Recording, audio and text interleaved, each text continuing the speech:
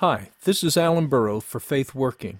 The sermon you are about to hear is one I preached at the King's Congregation in Meridian, Idaho. For more sermon podcasts or for the Faith Working radio show podcasts, go to faithworking.com. To subscribe to all our Faith Working podcasts, go to the iTunes store and search for Faith Working under podcasts. For information about the King's Congregation, go to the church website at thekingscongregation.com. This particular sermon is called Do Not Worry. As the name suggests, it concerns Jesus' treatment of this subject in the Sermon on the Mount, where he says no less than 3 times, do not worry. When you think about it, worry is not just something we do from time to time. It's a power, a force that can grip us and control us. When we're worried about something, it becomes the focus of our thoughts and emotions. And once worry has a grip on us, it doesn't like to let go. We want to be relieved from worry, but worry itself never wants to be relieved. If one thing turns out okay, worry will move on to something else. If everything is okay in the present, worry will move on to the future. Everything is fine today, it says, but what about tomorrow, next week, next year? If worry can't make its case on the facts before us, it will make up new facts, for it has a very active imagination. Worry is one of the most powerful forces in the world, and yet everyone knows worry makes no sense. Even unbelievers admit that worry at one and the same time does no good and a good deal of harm. It won't change anything about what you're worrying about, but it will change you, and not for the better. And even unbelievers sense there ought to be more to life than the things we worry about, which tend to center around the basic needs of life. The ubiquity and yet futility of worry is a testimony within every human being that life was not meant to be lived unto itself, but rather unto the one who created it. But sensing these things doesn't remove our worries and give us peace. Only the Father can do that. And that's Jesus' main point. Because the Father is the creator and governor of all life, and because in Christ He loves us utterly and cares for us completely, we can present our needs to Him and leave them there. We can lift our eyes above food, clothing, and shelter, and have as our chief concern the Father's chief concern, the establishment of His kingdom and His righteousness in this world of worry. One of the implications of His kingdom is that there is no need to worry. Pray? Yes. Prepare? Yes. But worry? No. By beckoning us to join in His kingdom work, the Father is not only giving us a kingdom, He's giving us Himself, and He throws in all our needs to boot. With all this being true, we can see why Jesus expects there to be a marked contrast between His people and the world, and how we deal with the cares and concerns of life in this fallen world. I hope this consideration of Jesus' words on worry will make it less of a worry for you. Thanks for listening. This morning we're continuing our consideration of the Gospel of Matthew, and we're in the Sermon on the Mount, and we are this morning at verses 25 through 34 of Matthew chapter 6. Matthew 6, 25 through 34. This is the Word of God. Therefore I say to you, do not worry about your life, what you will eat or what you will drink, nor about your body, what you will put on. Is not life more than food, and the body more than clothing? Look at the birds of the air, for they neither sow nor reap nor gather into barns, yet your heavenly Father feeds them. Are you not of more value than they? Which of you by worrying can add 1 cubit to his stature? So why do you worry about clothing? Consider the lilies of the field, how they grow.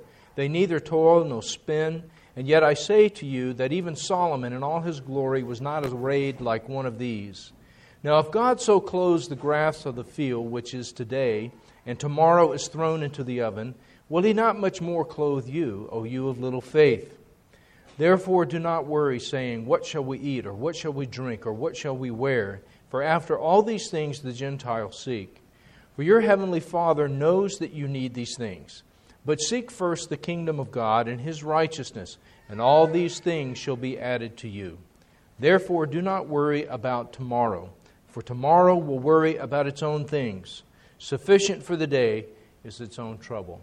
Let's pray. God and Father, bring your word to us now by the Holy Spirit, that we would be your people in every sense of the word, not just saved, but also living out the life that you intend for us to have, to your glory and also to the light of the world, that all would turn to you and be saved. For we pray in Jesus' name, amen. Well, this passage is about worry. And it's clear that that Jesus sees worry as a major challenge to people in general and to God's people in particular. Notice how Jesus peppers his remarks with admonitions against worry. 3 times he says, do not worry. Verse 25, verse 28, and verse 34. And then in the middle he asks, why do you worry? Verse 28. Worry or anxiety, being weighed down with cares and fears, is the common lot of fallen humanity. What shall we eat? What shall we drink? What shall we wear? After all these things, the Gentiles, in other words, the unbelievers, seek. And when you think about it, worry is a force. It's a power that can grip us and control us. When we're worried about something, it becomes the focus of our thoughts and emotions. And if that continues, it will dominate our lives. Once worry has a grip on us, it does not like to let go. We want to be relieved from worry, but worry itself never wants to be relieved. If one thing turns out okay, worry will move on to something else. If everything today is okay, worry will move to the future. Well, that's fine for today, it says to us, but what about tomorrow? What about next week, next month, next year? If worry cannot make its case on the facts at hand, it will conjure up facts. Worry has a very active imagination. Worry tends to dominate the lives of those who do not know God. And because worry never wants to stop, it tends to focus on things people always need, the basic necessities of life. That's what Jesus is getting at when he refers to food, drink, and clothing. He's not making an exhaustive list, but he's giving us a shorthand handle to summarize all the basic necessities of life. So Jesus is referring to food, drink, and clothing, as well as the money you need to get them, the job you need to get the money, the qualifications you need to get the job, the relationships you need to keep the job, the goodwill and opportunities you need to advance to a better job, the house you need to store, protect, and enjoy the food, drink, and clothing you're amassing, and the family you need to share the duties of the house. Most all the things people worry about trace back to these basic needs: food, drink, clothing, shelter, whether you have, how much you have, how valuable you have, and how impressive you have is pretty much the sum total of life in the fallen world. And therefore, the quest to obtain these basic things tends to dominate the lives of those who do not know God. And that is Jesus' first main point. It's like gravity. It's a power or force in this world that grips and controls people. But Jesus' second main point is just as important, and that is this. It is not only pagans who can be dominated in this way, by worry and anxiety. So can God's people. If it weren't so, if worry were not a real problem among God's people, Jesus would not be emphasizing it the way he does here. You know, just because we have faith doesn't mean our lives are characterized by faith. Faith doesn't work automatically. It's not like a pacemaker. You just install it and then it clicks in anytime it's needed. Faith is like a muscle. It is there, it is real, but we must engage it. We must use it. We must put it to work. And like a muscle, faith doesn't grow by itself. In fact, if it's not fed and exercised, it will shrink and shrivel. Faith is meant to be fed, it's meant to be exercised, it's meant to be made bigger and stronger. So faith doesn't just show up and then kick out of our lives everything that shouldn't be there. Rather, faith must be fed, exercised, made strong until it grows and shapes and transforms every aspect of our lives. And this is all part of the lifelong process called sanctification, being made to live out your saintness. In Christ you are a saint. You can't be any more of a saint than you are. But living out your saintness, experiencing saintness, in other words, becoming like Jesus, that is a process. And that is why Christ died. We have to always keep this in mind. He didn't die just to forgive us. He died to make us like Him. To make us like Him in our character, and therefore to share all that is His. Paul says in Romans 8, "For whom God foreknew, He also predestined," what? That they would be conformed to the image of His Son. God is going to make sure this happens. This is not an afterthought. God is going to make sure this happens. We're conformed to the image of His Son. Why? That Jesus might be the firstborn among many brethren. A lot of other people conformed to His image. And then it goes on and says, "Moreover, whom God predestined, these He also called and justified and glorified." That's why He did all the things to forgive us, to make us like Christ. So this is the goal of salvation. Forgiveness is a step. It's not the goal. The goal was to take people who have become twisted and tortured bits of humanity and restore them to God's true image and glorify them. Not just so glory is placed upon them like paint on a post, but so that glory shines out of them. And all the things that Jesus is telling us in the Sermon on the Mount are part of the process of God metamorphosizing us from being twisted and tortured to glorious, actually shining out of us. And one of the main areas that needs to happen is this whole area of worry and anxiety.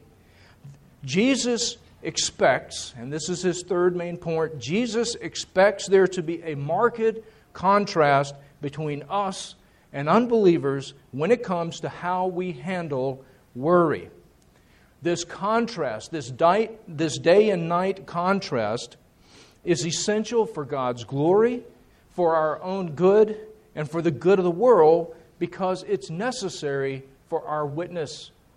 If we're gripped by worry and anxiety just like the unbeliever, how then do we say to them that God is real, that He is true, that He has come into our lives through Christ, and that His power holds sway over us? But again, we have to remember, this marked contrast that should be there is not automatic. We start out just as susceptible to being weighed down with worry as the world is. We start out just as susceptible to having our lives dominated by the things that dominate, the cares and worries that dominate unbelievers. So there's this process involved by which God works in us to change us, so that in this area of worry and anxiety, we are changed just like all other areas of our lives. And we're not passive in this process. God calls us to participate.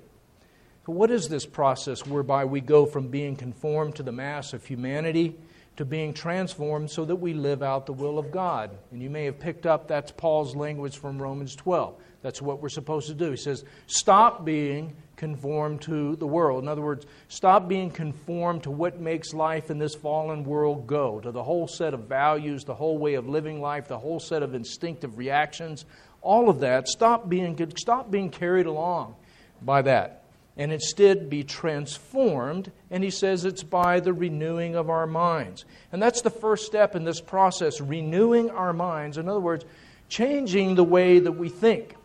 Now, we don't want to be people who simply think. You know, as James tells us, if we simply think and don't do, then we're not really thinking. We're not thinking right. We're not getting it. We don't understand the nature of faith. But if we're going to do, the first thing we have to do is we have to think the right way. And so that's what's meant by our minds being renewed. For as it says in Proverbs 23:7, as a man thinks in his heart, so is he. So how do we change then the way we think? What's this process? Well, first of all, we identify the fact that our current way of thinking and of reacting is a product of a lie. It's not according to the truth. It's a product of a lie about life, a lie about ourselves, and a lie about God. And then secondly, we tell ourselves and remind ourselves the truth. And that, by the way, is what is meant by meditating on Scripture. For the entirety of God's Word is truth, as it says in Psalm 119. When it talks about meditating on Scripture, that is a person going through this process of sanctification, identifying thoughts and emotions and instinctive reactions in themselves and saying, you know what? You know what, Alan? That's not true. It's true that you're doing it, but that's not according to the truth. That's according to the lie. You're not thinking right. What is the truth? Well, there's a lot of times when we're not going to know what is the truth if we don't tell ourselves what is the truth. There's nobody there but us. Nobody knows what's going on but us. We have to be the ones who remind ourselves of the truth. And we remind ourselves of what Jesus says over here, or what God said to Isaiah back over here, or Moses, or Paul. And we remind ourselves of the truth, and we go, you know what?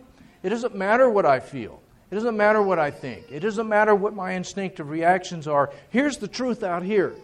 This is true. And that's what needs to shape and control me. And that's why you have so often in the Psalms, you have the psalmist talking to himself. Not in some unhealthy way, but reasoning with himself. You have the psalmist saying to himself, Self, why are you so cast down? Why are you so troubled? Why is your heart so troubled within you? Remember God. He is your hope. Come back to the truth. And so that is this whole process of renewing our minds. And that's what Jesus is doing in this passage when it comes to worry and anxiety. He's telling us what's true. Here's what you feel. Here's what you do. But here's what's true over here. And that's that process of getting us to conform and to live out the truth. So what truth does Jesus tell us about worry? What reasons does He give us to take us from being people dominated by worries, just like unbelievers, to being people driven by faith, just like Jesus? You know, because if you think about it, when you become a Christian, from a certain perspective, you have a whole lot more to worry about than you did, don't you? Because if you're a pagan, you're just living along, trying to have a good time every day, trying to take care of yourself every day. You're just worried about those things. You become a Christian, now a whole vista of new things to be concerned about just opened up, right? Now you have to be concerned about glorifying God. Now you have to be concerned about not doing the things that you shouldn't do. Now you have to be concerned about having a godly marriage, right? Now you have to be concerned about raising godly kids. Now you have to be concerned about glorifying God in the workplace or as a student. Now, all these things that you've never thought before in your life have now opened up to you. And from one perspective, from one perverted perspective, you have a whole lot more reasons to be gripped with worry than ever you did before. But Jesus is telling us the truth so that doesn't happen to us. So what are the truths that Jesus tells us so that we aren't gripped by worry like unbelievers are? Well, the first truth Jesus tells us is that our Heavenly Father knows what we need. Our Heavenly Father knows what we need. He knows we need food and drink and clothing and shelter. He knows we need all the basic necessities of life because He's the one who created human life. He's the one who created our bodies. He's the one who created this world. He's the one who created all the things that we have to do and all the things we need. So it's very important that we get that Jesus is not saying food, clothing, and shelter are unimportant. That is not what He's saying here. He is not advocating some kind of proto-hippie lifestyle where you just sit around, exist, don't think about anything. That's not what He's saying. God created us so we need all these things. And that's why Jesus taught us just a few verses ago to pray for our daily bread. That's just another shorthand handle for all the things that we need. Jesus is saying what we find in verse 32 here. This summarizes it. Your Heavenly Father knows that you need all these things. All these things. The reason for us to not worry is not that we don't need these things. The reason for us to not worry is that our Heavenly Father knows that we do need them. That's the first truth Jesus tells us. The second truth Jesus tells us, in order to not worry, is that our Heavenly Father loves us, will never abandon us, will never fail to care for us. And this is a point that Jesus makes by getting us to look away from ourselves. Because when we're looking at our own lives, we tend to be too close to it to really see what's going on. So He gets us to look away from ourselves, and He points to other aspects of creation. He points to the birds of the air and the flowers of the field, creatures of far less value and significance than we. Now, it's very important that we get here that Jesus is not saying that birds and flowers are insignificant. He's not saying they're of no value to God. He's saying the opposite. He's saying, look at how God feeds every one of the birds of the air. And look at how God clothes the flowers of the field gloriously. No matter how rich we get, we can never be clothed in the splendor of the flowers of the field that are here today and gone tomorrow. The point is the greatness of the Father's love and care for birds and grass, and the fact that He loves us far more than those. For He created us uniquely in His own image to be His sons and daughters. He set us over all the birds and the flowers, over all creation. And when we rejected Him, when we turned against Him, when we mutinied, then He sent His own Son and gave Him up for us to redeem us, to adopt us back into His family as sons and daughters. As Paul says in Romans 8, He who did not spare His own Son, but delivered Him up for us all, how shall He not with Him also freely give us all things? God has bound up our blessing with His own blessing. And therefore He promises to work all things together for good to those who love Him. As one hymn puts it, God sanctifies to us our deepest distress.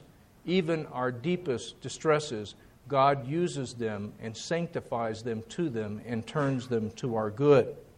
So what that means for us as Christians is that there are zero random elements in our lives. No random elements.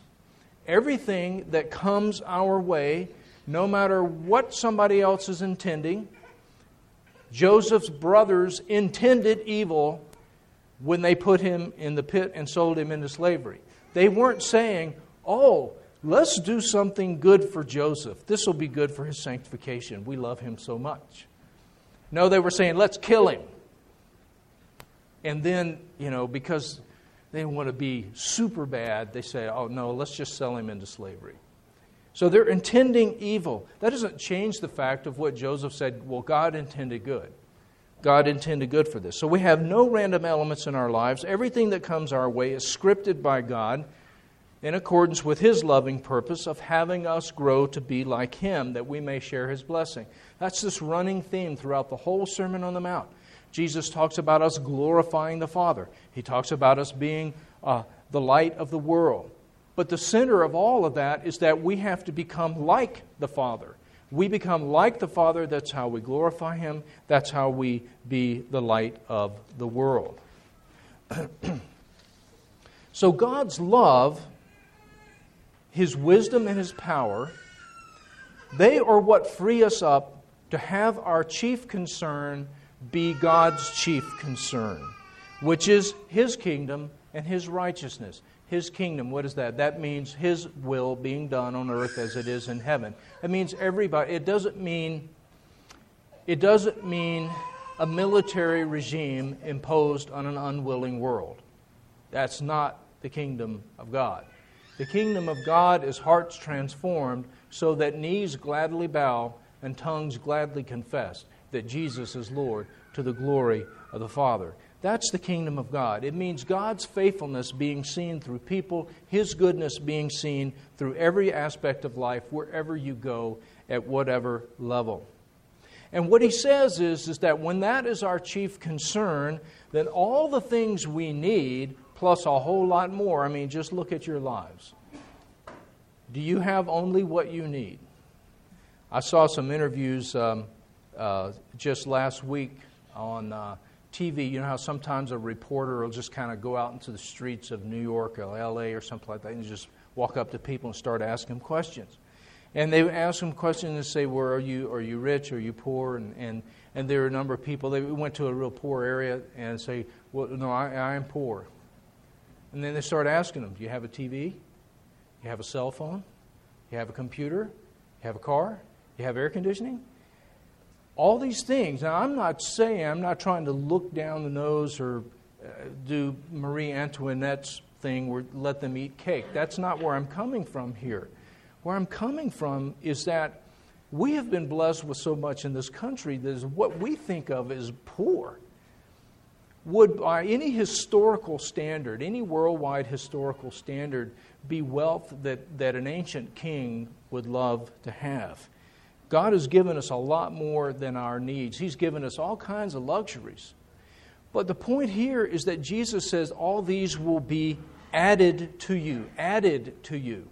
So Jesus looks not only at necessities, but luxuries as being additions, things that are thrown in.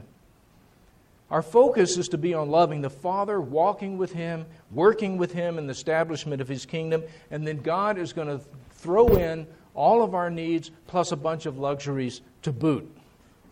Now, that's the way we're supposed to look at it. Now, that doesn't mean that we don't work to provide for our needs. Remember Jesus referring to God feeding the birds of the air. Well, have you ever observed birds? They're busy. They work hard. They work hard for food. That's how God feeds them, by blessing their work. So working in that way is part of walking with God and establishing His kingdom. It's part of us being like God, for God works. Right? That's what we see Him doing in Genesis before any evil has entered the world. God works, so we're to work. If we refuse to work, we're refusing to be like God. And so Paul says, if anyone will not work, neither let him eat. 2 Thessalonians 3. But our work is to be part of God's work. And God's work is glorious. It is much more than eking a subsistence out of the dirt. God's work is establishing His glorious kingdom.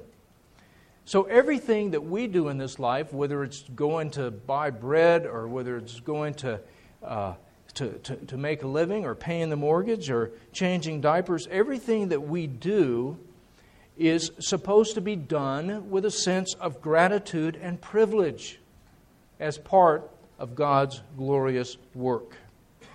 Now, the world is a very different place for those who do not know the Father.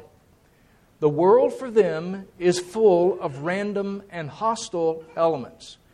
Now, in our day, because the gospel over the last number of centuries has so pervaded our culture,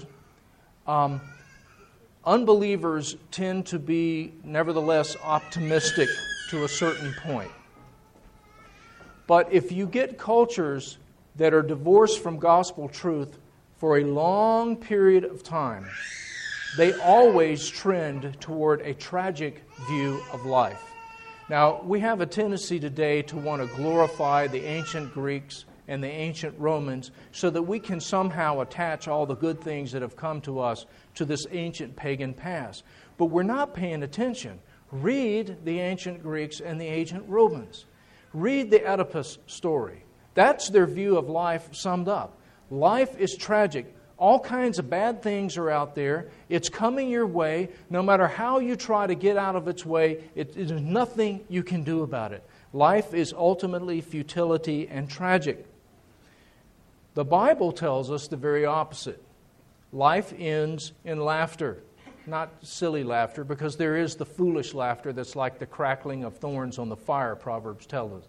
But the laughter of Sarah, who laughs at the idea in faith that God is going to cause her at her age to bear a child.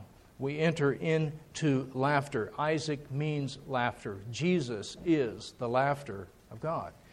And so it's really a very different view of life. And so the world is a very different place for unbelievers. It's full of random and hostile elements, and so it is really up to them to fend for themselves. They had better be worried about food, shelter, and clothing, and so they are. What do poor pagans seek? Food, clothing, shelter. What do rich pagans seek? Expensive food, clothing, and shelter. Because you see, it not just covers the basic necessities, it also becomes a status symbol by which you know how you rank, which is going to give you better opportunities for better food, clothing, and sheltering in the future. Now, this leads to a life of futility. But it's interesting that its very futility witnesses to the fact that there ought to be something more.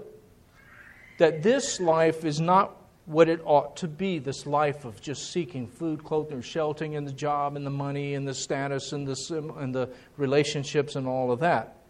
And this is what Jesus is getting at when he says, "Is not life more than food, and the body more than clothing?" Verse 25. When unbelievers get food, clothing, and shelter, are they happy?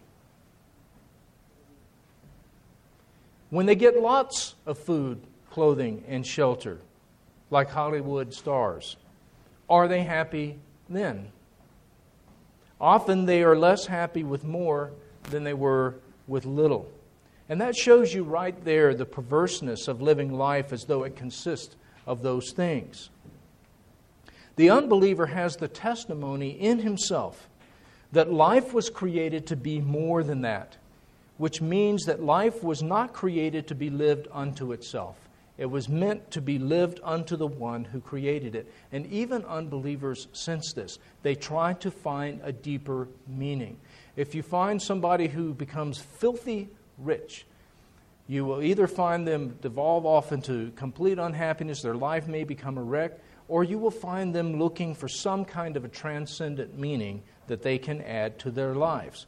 So the very fact that they do that is a testimony in their own hearts, just for the unbeliever, even before they've heard the Word of God, that, this ought not to be all that is. Life ought to be more than this. As it says in the Scriptures, God has placed eternity into our hearts. This is also what Jesus is getting at when he says, "Which one of you by worrying can add 1 cubit to his stature?" Verse 27. We all know worrying does no good. It can't change anything. Furthermore, unbelievers know that. There are a plethora of books by unbelieving psychologists and popular writers who will say this very thing. Worry doesn't do anything. It can't change anything. And they will say, just like Jesus, therefore don't worry. But the problem is they ultimately can't do anything about it. Because that futility is simply a testimony in themselves that this is not what life is. It was not meant to be this way. Life was not meant to be lived unto itself. It's meant to be lived unto the one who created it. But it can't get them there. It can't take them where they need to go. They have to understand the Father. They have to understand God. They have to understand His love through Christ. They have to understand His care, or they can never go where even their own voice is telling them ought to be the case. In other words, living life unto God, that's seeking first the kingdom of God. That's seeking first His righteousness. That's what it means. It means living life unto the one who created it. That's the only antidote for worry. And that is something that can only be done in light of the Father's love and care. Now, so we come back around to seeking first the kingdom and His righteousness. Now, the interesting thing is this. That's where we would expect Jesus to end this. With this great saying, what Christian doesn't know seek first the kingdom?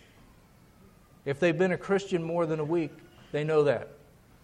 And we would expect Him to end on this great climactic saying, but that's not where Jesus ends this. In what seems like an unnecessary loose end, Jesus says, and this is how he ends, "Do not worry about tomorrow, for tomorrow will worry about its own things. Sufficient for the day is its own trouble." That is Jesus' conclusion, not seek first the kingdom. And we need to recognize here that Jesus is not engaging in poor rhetoric. He's actually advancing and finishing off his argument. He is telling us how faith, which seeks first the kingdom, differs from worry, which does not.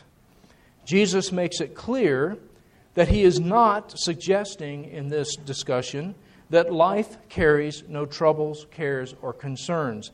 In fact, Jesus says it does. In fact, Jesus says every day does. Verse 34. Every single day brings its cares, concerns, troubles, and trials. Every single day. So if each day brings its own troubles and cares, and we know that for a fact because Jesus tells us that, then how are we to not be worried then about tomorrow? Well, Jesus is not telling us we should take no thought or preparation for the future. In fact, the Bible tells us the very opposite. In fact, Jesus tells us the opposite. Doesn't he say count the cost? And he refers to the person who starts to build a tower without counting the cost. Well, what is that? What is counting the cost? It's preparing. It's thinking ahead and preparing. And the Bible is full of that advice. Twice the Proverbs tell us that the prudent man foresees evil and hides himself, but the simple pass on and are punished. What's that? The prudent person looks forward and they see a bad situation coming, and they do something about it. Proverbs 10, he who gathers in summer is a wise son, but he who sleeps in harvest is a son who causes shame. That's preparation, that's work. Proverbs 31:25, the excellent wife smiles at the future. Why does the excellent wife smile at the future? Because of all the prudent preparation she makes, which is described in the rest of the chapter. It's full of all the prudent things she's doing to prepare. So what Jesus is saying is that while we should prepare prayerfully and prudently for the future, we should live one day at a time. So preparation, prudent preparation and prayer is part of living one day at a time. If you're not preparing prudently, if you're not preparing prayerfully, you're not really living one day at a time. But the other part of that is that we should not take on the burdens and cares of tomorrow today. We don't really know what those cares and concerns are going to be till they get there. Have you ever gotten all worried about something, really worried about it because you see it coming down the road, and then the circumstances change and it just evaporates? Doesn't even come about. We don't know what tomorrow is going to be till tomorrow is today. And when we try to imagine them and shoulder them today, we're just mortgaging the future as well as today. We're ruining them both. We're letting some kind of an imaginary future ruin not only that, but ruin today as well. So we should divide up life day by day into 24-hour periods and ask, what is God calling us to do today? In fact, it seems like Jesus would actually have us divide the day up into periods. 12-hour periods, it would seem. Consider John chapter 11. So after Jesus has raised Lazarus from the dead, but they tried to stone him, and so he and his disciples retreat back out of Judea. And then in chapter 11, Jesus says, let's go to Judea again. He wants to go back. He wants to go back to where he raised Lazarus from the dead. And his disciples say, Rabbi, the Jews were just seeking to stone you. Are you going to go there again? Jesus answers them in a very interesting way. This is what he says. Are there not 12 hours in the day? Isn't that a curious thing to say? Are there not 12 hours in the day? What he's saying, I think he's calling up the same thing he's saying here in the Sermon on the Mount about not worrying about tomorrow, but taking it a day at a time. It seems like he wants us to take each day 12 hours at a time and ask, what is God calling me to do? What is God calling me to do today from 6 a.m. to 6 p.m., 12 hours? What's he calling to me to do? What responsibilities has he laid on me? What's He put on my plate? What opportunities is He giving me? What trials and challenges is He sending me this day and asking me to walk by faith in? Lay those before God in prayer and then serve God in those things. And then ask, what is God asking me to do from 6 p.m. to 6 a.m.? Often it's very different from what He's calling you to do from 6 a.m. to 6 p.m. Maybe that's why Jesus comes up with this 12-hour thing. I don't know.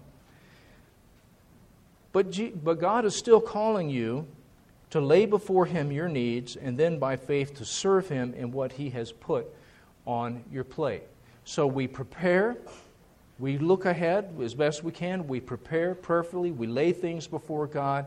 We do not become consumed with worry. When we find ourselves worried, we start telling ourselves the truth.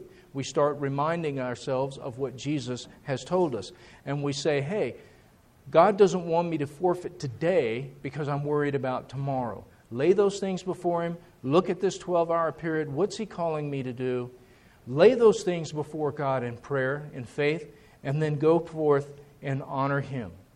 And so I would urge you then, as you come forward to this week, to try it in that way. Try it in that way. There's probably some things that are weighing on you. I am a person who is not foreign to know what it means to not be able to sleep at night. I know what it means to wake up at 2 o'clock in the morning, to remember something, to think of something, and then you're done. That's it. Might as well get dressed, brush your teeth, get ready, because you're done. I know what that is. We all know what that is, I think. And so tell yourself the truth with those things. Seek God's specific grace and power to leave those things with Him. And then look at your day and divide it up into 12-hour periods and ask, okay, for this 12 hours, what's God setting before me? What's He asking me to do? What challenges and trials, troubles or cares do I have now? And how do I glorify Him in that? Ask Him for His blessing in prayer and then go forward. As Edna Node, the great cartoon character, would say, go, fight, win. In the name of the Father, Son, and Holy Spirit. Amen.